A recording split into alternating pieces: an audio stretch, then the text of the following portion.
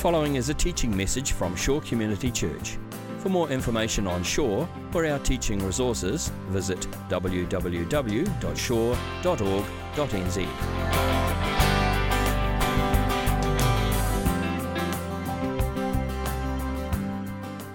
I came across a little story that I want to share with you this past week.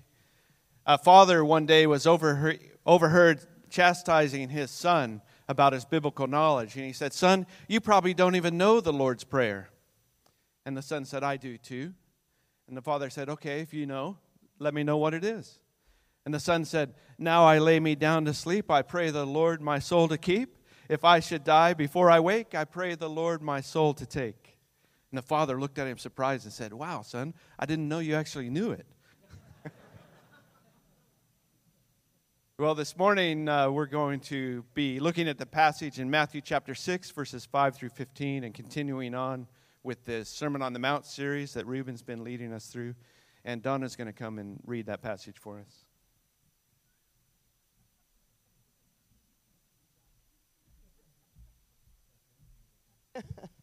Good morning, church. We were talking about prayer this morning, and in my reading this morning, it was talking about prayer is not the last resort, but the first instance. So I thought that was really cool. All right. "And when you pray, do not be like the hypocrites, for they love to pray standing in the synagogues and on the street corners to be seen by men. I tell you the truth, they have received their reward in full. But when you pray, go into your room, close the door, and pray to your Father who is unseen. Then your Father who sees what is done in secret will reward you. And when you pray, do not keep on babbling like pagans, for they will be heard because of their many words. Do not be like them, for your Father knows what you need before you ask him. This then is how you should pray." I'm sure you know the Lord's Prayer, huh? "Our Father, who art in heaven, hallowed be your name. Your kingdom come, your will be done on earth as it is in heaven. Give us this day our daily bread. Forgive us our debts, as we also have forgiven our debtors. And lead us not into temptation, but deliver us from the evil one. For if you forgive men when they sin against you, your heavenly Father will also forgive you. But if you do not forgive men their sins, your heavenly Father will not forgive your sins." Thank you for that. Well, I only have a few minutes this morning. Ruben said around 30-ish. So, unfortunately, I can't give you all the details of every word in this passage like I would want.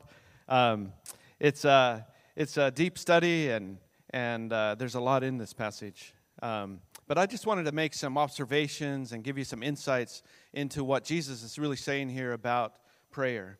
And so the first observation is verses 5 through 8 there. And Jesus is really warning against this hypocritical prayer. And the hypocritical prayer is that the hypocrites pray in such a way to be seen and to be heard by other people. And so they pray for the sake of the audience.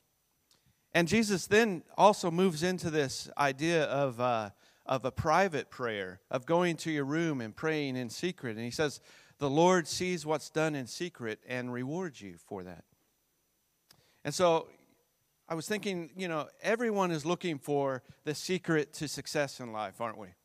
We're looking for the secret to success in having a thriving, healthy marriage, or we're looking for the secret to success in raising kids, or we're looking for the secret to success in making a fortune, or we're looking for the secret of success in having a perfectly sculptured body. And I know you're looking at me thinking, wow, he knows that secret. But what you discover is there's really no secrets to success in life, is there?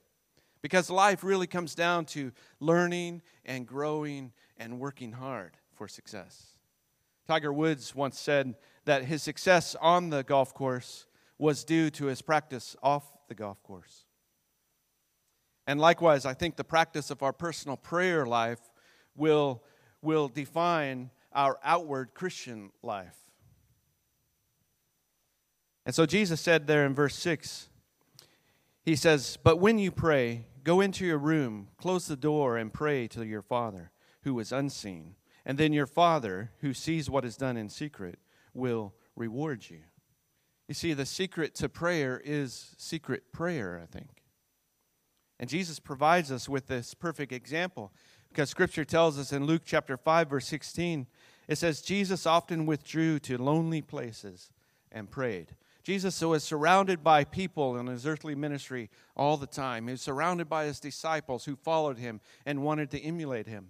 But yet, we find out that Jesus often went off to those lonely places, it says, and prayed to the Father. And so unlike these religious leaders who prayed to be seen by people, Jesus prayed because he treasured and craved fellowship with his Father. So Jesus says these religious hypocrites are those who pray publicly to be seen and heard by others. But just like Reuben pointed out last week in his message on giving, where in verse 2 of chapter 6 it says, so when you give to the needy, do not announce it with trumpets, as hypocrites do in the synagogues and on the streets, to be honored by others. It's the same thing. Reuben pointed out that if you do that, if you pray looking for that kind of reward from others, then that's the only reward you're going to get, because you're not going to also receive the blessings from God. And so Jesus does not necessarily denounce long prayers here or public prayers. Public prayer is a very appropriate thing for all of us to do as Christians. And it's important that you're able to work up that courage to pray publicly at times. And I know many of us get nervous about that. But it's part of our relationship to the Father, is praying publicly. Jesus, in fact, prayed his longest prayer in John 17, where he prayed for himself, he prayed on behalf of the disciples, and he prayed on behalf of those who would come to believe in him in the future as well. And so he showed us, really, in the way that Jesus prayed, he's showing us that prayer is more to do with the relationship that you have with God the Father. And so we should not also pray because we're going to be rewarded in some way, that we're going to be rewarded with God giving us the answers that we always want. That's not why we pray. The reward that Jesus is referring to there is much deeper and more satisfying than a quick type of reward that we would normally think of. I think it's similar to like learning to play the piano, practicing the piano. And a parent might say to a child, and I'm sure many of you have said to your children, look, if you just practice the piano for 30 minutes, then I'll reward you by letting you play Xbox or letting you do something else.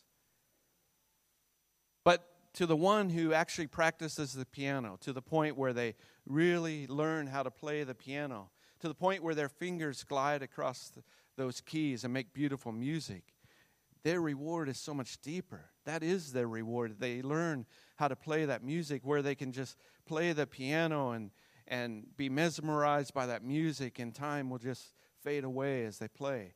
That's the beautiful reward. And I think that's similar to the reward that Jesus is talking about here with prayer. That your reward is meant to be deeper and more profound and more satisfying. And it's a more satisfying relationship with our Father in heaven. I liked what Philip Ryken said. He said, there's no better test of the spiritual state and progress of a Christian than his prayer life. And there's no greater reward for secret prayer than the sense of the presence of Christ in the midst of life's pressures and problems. Isn't that so true? And Jesus continues his thoughts here with verses 7 and 8. He says, and when you pray, do not keep on babbling like the pagans, for they think they will be heard because of their many words. Do not be like them, for your Father knows what you need before you ask him. That word babbling is a very interesting word. It's maybe an old school word now, but, people will say you're just babbling on. You're just saying things. And in the English, it's kind of to stammer or to chatter or to be long-winded or to continually chant and keep saying over and over the same things. You're just babbling, It was interesting to see what the other versions of Scripture, how they translated this word. And in the New King James Version, it uses the word vain repetitions. And I really like that translation because the vain part is referring back to to what Jesus was saying about the hypocrites, that in their pride and their vain conceit, they wanted to be seen by people. They wanted to be heard by people. So the vain part really relates to that. And the repetitions is the babbling part. Vain repetitions. I think that's a pretty accurate way to define it. The New American Standard Bible, which is said to be one of the more literal translations, it says meaningless repetition. And the NRSV translated it heaping up empty phrases. I think that's all related to this idea of meaningless words that don't mean anything because you don't mean them in your heart. In essence, what Jesus is talking about here is that he wants us to speak to God with purpose and sincerity, not just with superficial words that don't mean anything. And according to Jesus, your underlying motive is what's always going to dictate your relationship with the Father, your true relationship. Jesus judges motives. Jesus judges why you're saying that from your heart. Doesn't mean anything to you. And so Jesus is not also condemning long prayers necessarily. Because it's what is your motive? That's the real question that Jesus is looking at.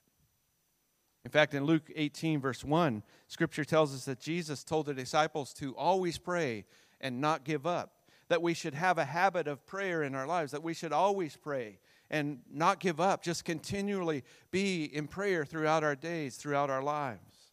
1 Thessalonians chapter 5, verse 17 says we should pray without ceasing, that we should continually pray. And so it's not the long prayer, the amount of prayers. Jesus is just saying prayer should become part of who we are with the right motives.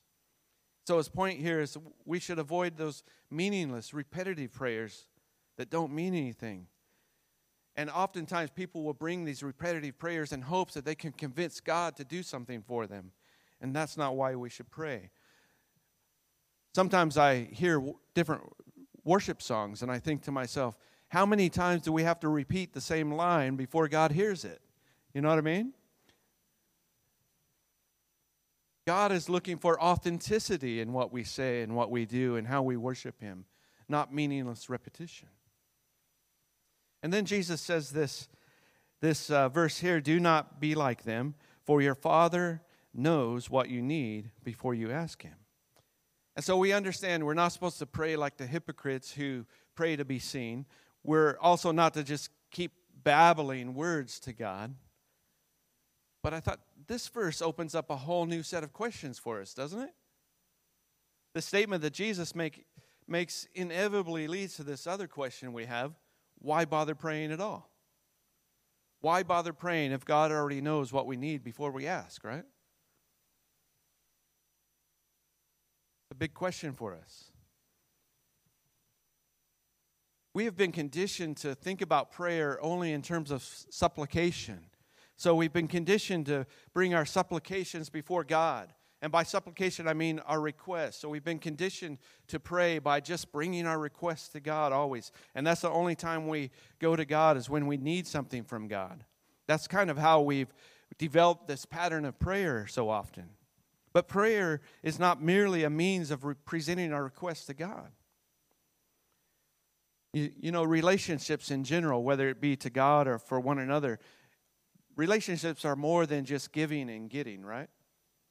That relationships are an investment of time and an investment of love and communication with one another. That's what produces healthy relationships. And that's what God is wanting from us. So if God already knows what we need before we ask, why bother asking at all? Well, prayer serves a deeper purpose in our lives. And it's a deeper connection that we're forming with God, our Father. While it's true that God is omniscient, meaning that God knows all things, he already knows what we'll ask before we ask, that he knows everything. He can see, he knows, he's omniscient in that sense. And so prayer is not just merely about giving God information that he may not be aware of. The bottom line is this, that prayer is not a formula intended to extract things from God or by informing him of information that he might need to know. God is not our magic genie in that sense. And so many people approach God as if he's a magic genie, that they call out to him when they need something from him, in hopes that he will magically give them what they want. God is not that magic genie. Prayer is a means of connecting and communing with God. It's a means of expressing our trust and our dependence upon him. It's a means of offering our gratitude to him. It's a means of aligning our hearts and our minds with God's will. And so prayer serves as this gateway to a profound and personal relationship with our divine Creator. Because our divine Creator, he's omniscient. He knows everything, but he's omnipresent. He's everywhere as well. He knows us. He's everywhere, and he's inviting everyone into this personal relationship with him. And prayer also involves aligning our desires and our intentions with God's perfect will. And so through prayer, we open ourselves up to God's wisdom and God's discernment within our lives. And so it's allowing him to shape and mold our hearts to be more in line with his purposes. And so genuine prayer is not just a clamoring, endless list of requests. I liked what C.S. Lewis had to say about this subject. He said, "I pray because I can't help myself. I pray because I'm helpless. I pray because the need flows out of me all the time, waking and sleeping. It doesn't change God. It changes me." Isn't that powerful? Well, this leads us to this model prayer that Jesus gives us here with the Lord's Prayer. And I thought it'd be good for us to say the Lord's Prayer together in unison. And Ruben cautioned me to make sure I tell you, we're going to use debts and debtors, not trespasses or sins, so we don't all get confused. And so look up in your Bibles the NIV version of the Lord's Prayer. That's the one I would like to use. So if you have your phones or your actual paper Bibles, look that up. And before we do that, I'd like to say it in Te Reo o Maori, because I find myself praying the Lord's Prayer mostly in Te Reo now. And it's something that I memorized years ago because it opened up a whole new level of words for me within the Maori language. And so let me pray it in Te Reo, and then we'll say it together in English. All right? Eto mato matua I te rangi, kia tapu toa noa, kia tai mai tō rangatiratana, kia mea tia tau epai ai ki runga ki te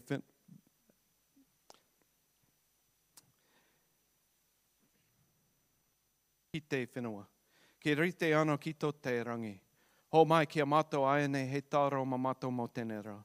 Ma ruo mata hara, me mato hoki e muru ne I o te hunga a hara ana kia mato. A ua hoki mato e kawia kia whakawaia, ingnare whakaorania mato I te kino. Nā hoki te rangatiratana te kaha me te karoria, aki. Amen. Let's say the Lord's Prayer together. Our Father in heaven, hallowed be your name. Your kingdom come, your will be done, on earth as it is in heaven. Give us today our daily bread, and forgive us our debts, as we also have forgiven our debtors. And lead us not into temptation, but deliver us from the evil one. Amen. Some say this should be called the disciples' prayer instead of the Lord's Prayer, because, of course, Jesus taught it to the disciples to pray as a pattern of prayer. But let's talk about the different types of prayers that people pray. There's the emergency prayer, or might I say the emergency type of prayer. You know, when you're sitting in traffic and you're running late for work, and so you're praying for green lights and open roads and maybe a miraculous teleportation or two. The prayer goes like something like this: please, God, get me there on time and I'll never be late for anything again. Or the bargaining prayer, right, where you start to make a deal with God. Lord, if you just let me pass this test, I'll go to church every Sunday the rest of my life, right? Or there's a checklist prayer where you're checking off all the things that you want God to do for you. Dear God, just give me a great job and a nice car and a great relationship and a winning lotto ticket. Oh, and the world peace, you know. Or that complaining prayer because you don't feel like God's giving you what you want. God, why did you make me so short or tall or fat or thin or awkward? Why can't I have what everyone else has? Why'd you give me what I have? And, of course, for the sake of Reuben and I, you can't skip over the preacher's prayers, right? Where it hits a little close to home here. Where we preach the outline of our sermon during the prayer, you know.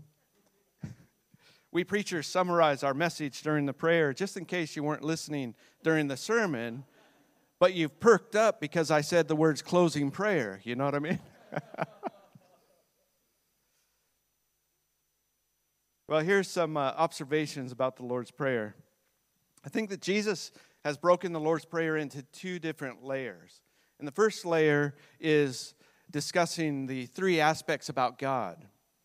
And so he starts out, our Father in heaven. And the first thing we need to understand is our Father. That our God, the God of the universe, our divine creator, is our Father. And that he's in the heavenly realms, our Father in heaven, that he's eternal and everlasting, that he's outside and beyond our physical world and our physical universe. Our Father in heaven. And his name is holy or hallowed. Now, I have to admit, hallowed is not a word I use very often in my daily life. I don't know about you. But it means really to be holy, to set aside, to set apart. And it's the idea that the name of the Lord is set apart from all other names, that the name of the Lord is above and beyond all other names. Hallowed be your name, that your name is beyond all other names, greater than. And his kingdom come. The kingdom of God is the central message that Jesus spoke all the time to his disciples. The kingdom of God, Jesus brings up so often to his disciples. Your kingdom come. It's not a reference to nations or to people groups or the countries when you reference the kingdom of God. When Jesus talked about the kingdom of God, it's a reference to God's will be done upon the earth. Your kingdom come, your will be done on earth as it is in heaven. And so this first layer of the Lord's Prayer, it's all about giving God his rightful place. Because when we give God his rightful place, everything else will fall into its rightful place in our lives. And the second layer then, Jesus deals with three essential needs for all of humanity, for all people. All people need these three things. And the first one is the bread. And the bread, it's really representative of the present daily needs, our daily needs today. And so we should take time to bring to God our daily needs. But we should also take time to give thanks to God for what he provides for us on a daily basis. And giving thanks for our food, I think, sometimes has gone out of fashion in our modern world. But the reason that we develop that pattern in our lives of giving thanks for the food is really beyond just food, is giving thanks for how God provides for us day and day. And then he says, forgiveness is another essential need of humanity. Forgiveness. And forgiveness represents our past, doesn't it? It represents the things that we've done before. And whether your translation says debts or trespasses or sins, it's kind of all encompassing this conscious transgression that you've caused to either God or to one another. And forgive us our debts is the most literal translation of the Greek language, but it's much more than just like a financial debt. It's an indebtedness because of a transgression. And so I am in debt to you because of that transgression I did.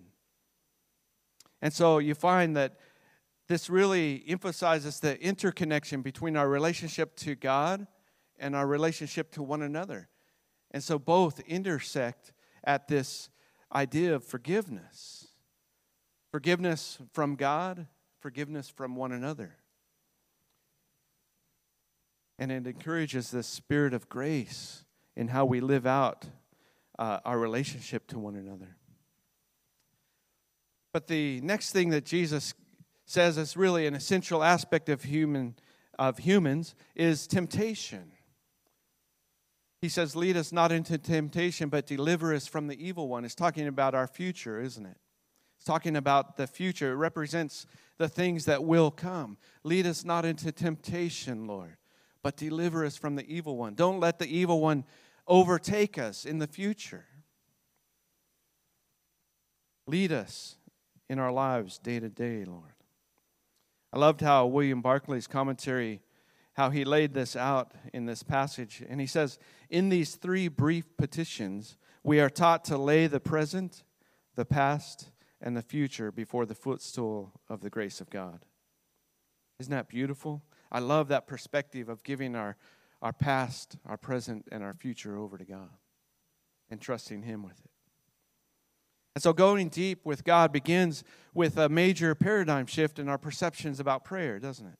Rather than just looking through the lens of finding a different technique to convince God to do the things we want, God is actually desiring us to develop a deeper relationship of prayer, a prayer life.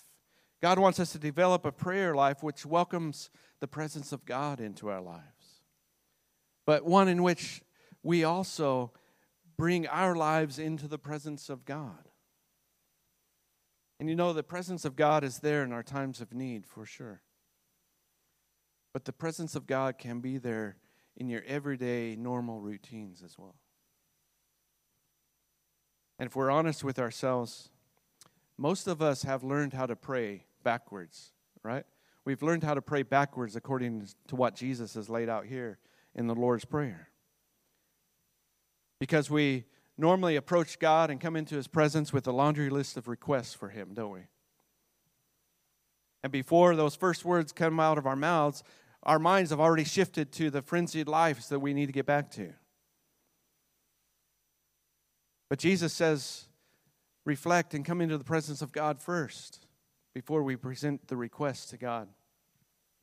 And the challenge is always to first come into God's presence, come into the presence of our Father in heaven, and allow His kingdom to reign in and over our lives, in and over the busyness of our lives. In your prayer lives, have you ever tried to take the time to clear your minds of all those random thoughts before you pray? Have you ever tried that? I challenge you to try this. It's not an easy thing, especially in our busy lives.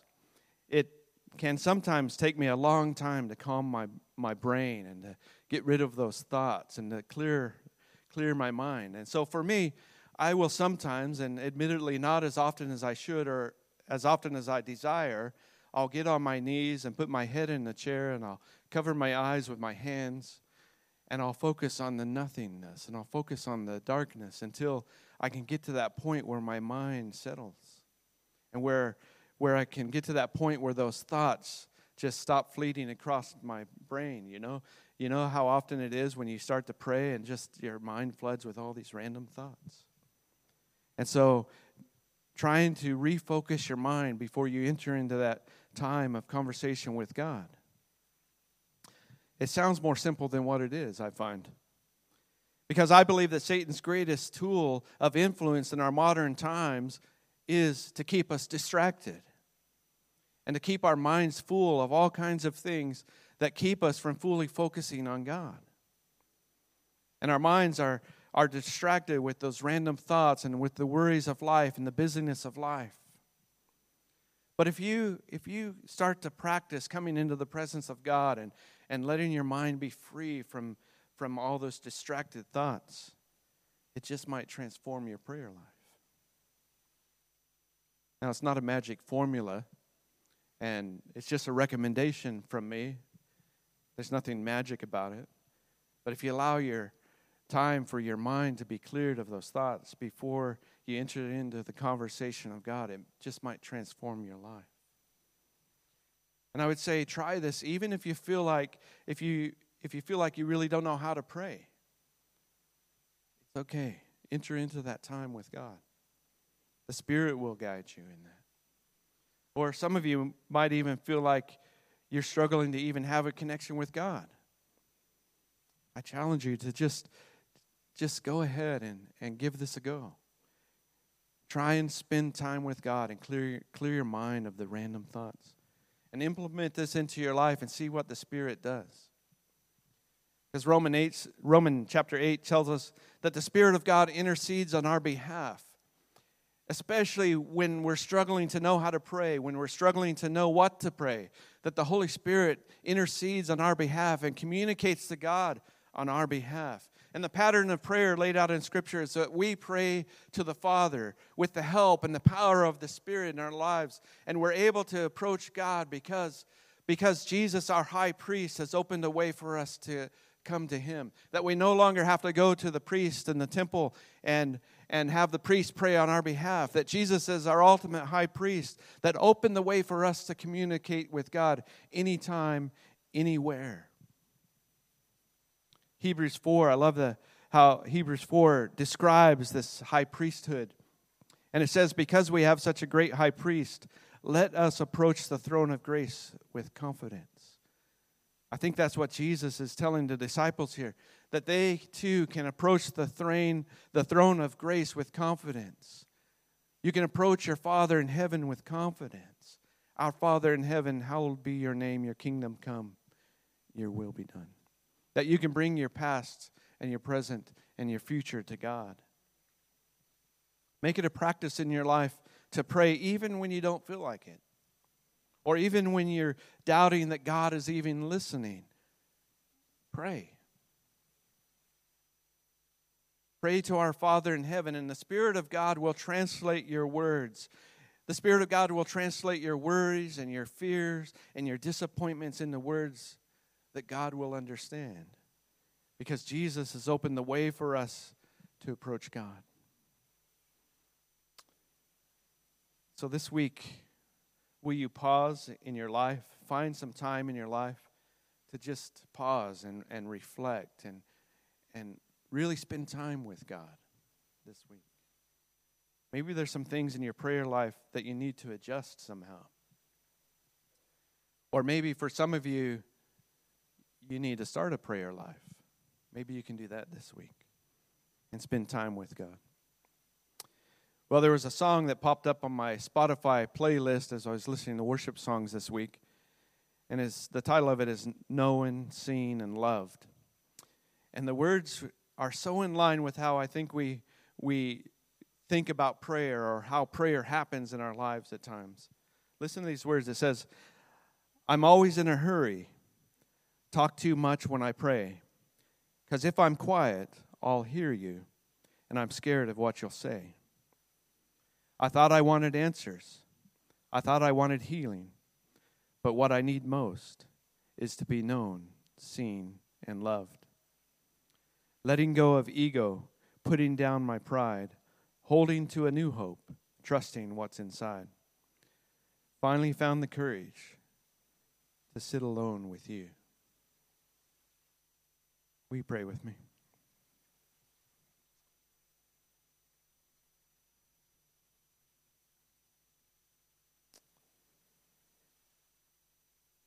Father, I thank you so much for this time that we can gather together in your name and reflect on your scriptures and to learn from your word. I pray that the Holy Spirit will encounter each one of us even now, Lord. Open our hearts and minds to hearing from you this morning. Lord, life is so busy and there's so many distractions in our lives, Lord, but let us each refocus each week, each day. Let us take you into the busyness of our lives, Lord. Lord, we know that you've promised to be with us and to be in us. I pray that you'll help us to recognize your presence in our life, to recognize what you're doing in and through and around us, Lord. Give us eyes to see your kingdom in the midst of all that's happening around us, Lord. I thank you for today. I thank you. for your presence that you've offered to us, even when we may not feel like coming into your presence, Lord. Let's pray that you'll set it on people's hearts today to develop this practice of prayer in their life. Father, we pray these things in Jesus' name. Amen. This has been a teaching message from Shore Community Church. For more of our teaching resources, or to donate to our teaching resource ministry, or for more information on Shore Community Church, visit www.shore.org.nz. Alternatively, you can email office@shore.org.nz or phone 09 415 0455. Thank you for listening.